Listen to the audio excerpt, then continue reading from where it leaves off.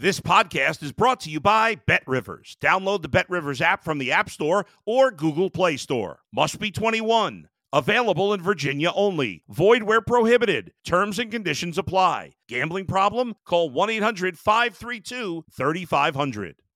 If you're a tennis fan, you'll love Betting Weekly Game Bet Match on the BetRivers Network. Whether you're a bettor or just love tennis, you'll enjoy the in-depth analysis each week of the tennis calendar. Subscribe to Game Bet Match today from your favorite podcast provider. You're listening to The Bullpen with Adam the Bull on the BetRivers Network. Folks, very excited about today's podcast. We're doing something we have not done before, a crossover event here as part of the BetRivers Network. It's Dan McNeil from the Danny Mac podcast as the Browns play the Bears this week. Big game this Sunday. Danny Mac, how are you? Thanks for joining me. Adam, my pleasure. This is not going to be one of those old school trash talk city to city bits because I have zero faith in Matt Eberflus's Bears this weekend. So I promise not to make fun of Kevin Stefanski and the Browns today. Should be a fun game Sunday, I think. It should be. I was saying last night, because I was out and about a little bit, which I rarely do at night, but last night we had a little TV show event, and I was saying how the Bears, I thought the Bears would be terrible this year. They're not terrible. They're competitive, right? But I'm curious. I want to start with this because we, on our show yesterday, were talking about Justin Fields and will the Bears move forward with him? So my first question to you is, will they and should they move forward with Justin Fields, especially because they're probably going to have the first pick in the draft from Carolina? They are. And I don't have any insight as to what Ryan Poles, the GM, and Matt Eberflus want to do. Right. But my suspicion is they are going to give him the rest of this season to prove his value to the team. Now, maybe they've already made up their mind. Maybe they cannot pass up on King Caleb. I don't know, but it seems like Bears fans have done a 180, and what they want and what they get may be two completely different things. But Matt Eberflus and Fields seem to have been given a longer leash based on the Bears' recovery after a dreadful 0-4 start. I still submit, Adam, they haven't beaten anybody. They beat the Vikings without scoring a touchdown, and they beat a Lions team that is starting to really doubt itself. But if you want to measure success and growth by victories over Brian Hoyer when the Raiders were checked out under Josh McDaniels and a win at Washington on a Thursday night, 6-8 weeks ago, have at it. I tell you something. I'll tell you something that Browns fans and Bears fans certainly have in common. They've both been searching for a quarterback forever. I mean, these are two franchises that just have not been able to solidify that position really in forever. For the Bears, I'd say it's been even longer, because at least Bernie Kosar was here for a while. But obviously the Bears have had more success as a team, including that great championship team with that great defense. But it's been a struggle for both of these franchises finding a quarterback. Hey, 1980, Brian Sipe was the NFL's MVP. That's true. I was a huge fan of Sipe. That's good old number 17. That's 80. That's when Reagan was president. I mean, the Bears, you have to go back way, way further in franchise history to stumble across the names of Sid Luckman and some others. Yeah, it's been terrible here. And I feel a tremendous sympathy and some empathy for Browns fans. I think it's the most tortured city in the NFL. Not only have they not seen a game with Roman numerals on it, Adam, as you know, they lost their franchise for 5 years when Art Modell moved them to Baltimore. And this is a city that loves its football and remains loyal to it and has deserved decidedly better than it's received. Yes, thank you. And the fans, I'm sure, here will appreciate that. That was, even as, not being in Cleveland at the time yet, I remember because I grew up, I couldn't believe that the Browns were stolen, and that's really what happened. Now, fortunately, the city, unlike most other circumstances, fought to keep the name and fought to keep the history of the franchise. The Ravens were unable to take that. But, yes, Cleveland is a city that should have never lost a team, and it was Art Modell's inability to do anything smart with money that led to that situation. It was obviously a total disgrace. By the way, before we continue on this matchup, I got to get to this. So every week here at BetRivers, we do NFL picks. And And we have some battle here going to the end of the year. I mean, between, I think, you, me, Mike Francesa, Jimmy Ott, and who am I thinking? Oh, and Missinelli. I think we're all within 2 games with just a few weeks to go.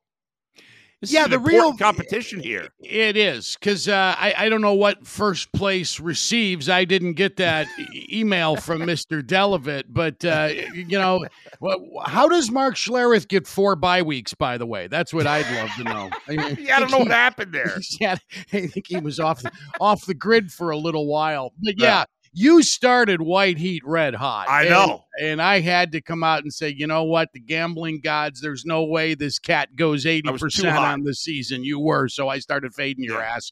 And I prospered as a result. Yes. Yeah, because what's funny, I think I had like a 7-game lead at one point. And then I went 2 weeks in a row where I went 1-9. I just completely shit the bed. And I bounced back here. I think I'm 3-2 each of the last 2 weeks. But this is going to come down to the wire. I was told that that the first weekend of the playoffs would be the end of the competition.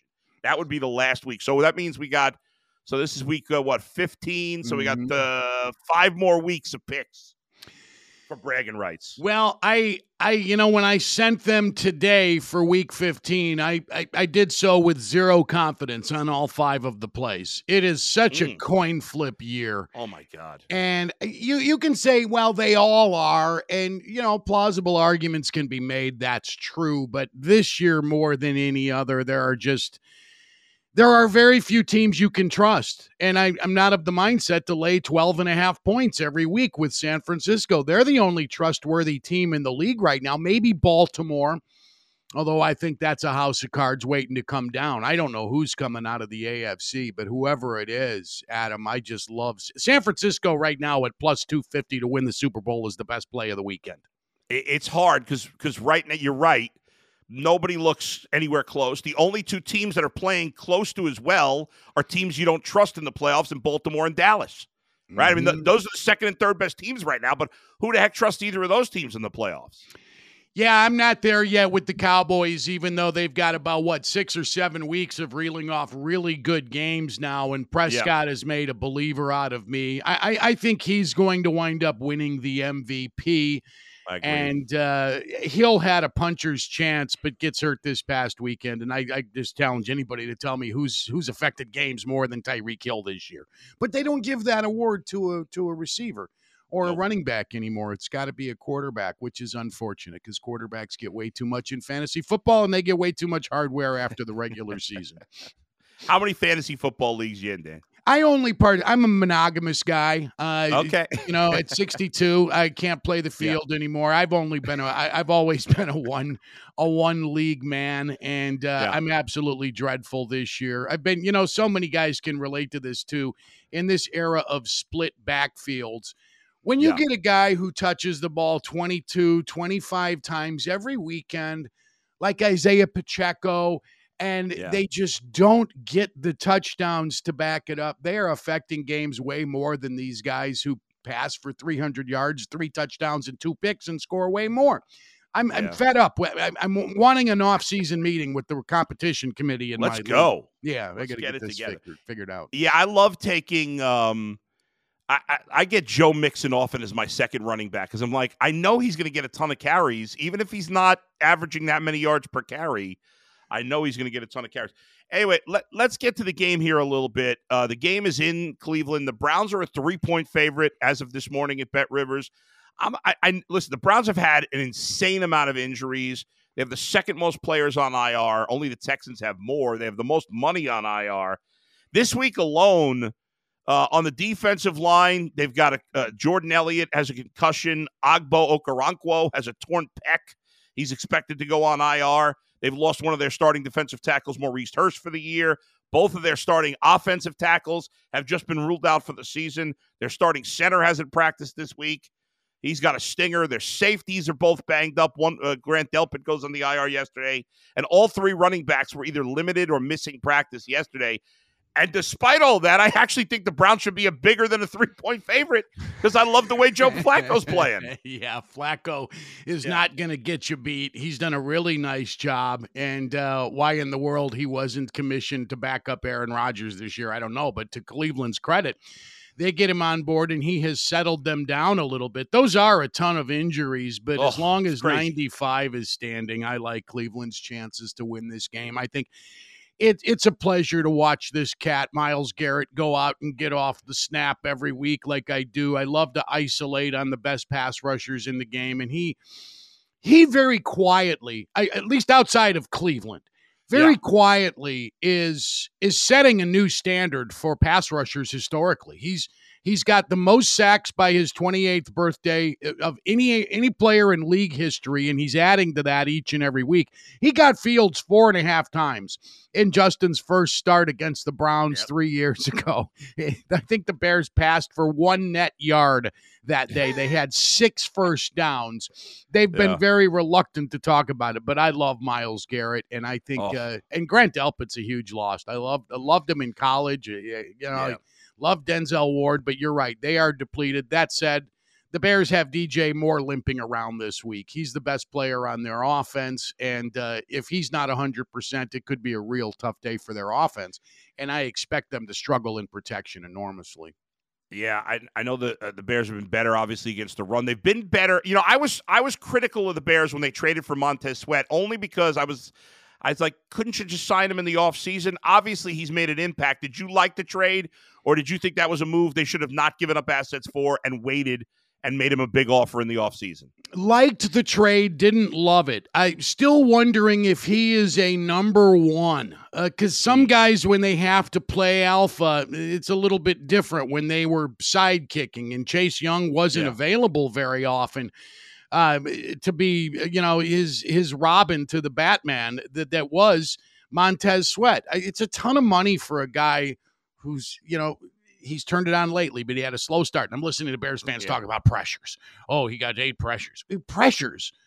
When you're talking about $20 million a year, $25 million, you got to get the guy's ass on the ground while he has the football. Don't tell me about pressures and quarterback hits. You have to affect games. He's done that in recent weeks. And you look at the great defensive teams that struggle on offense, like Pittsburgh, like Cleveland most of the time.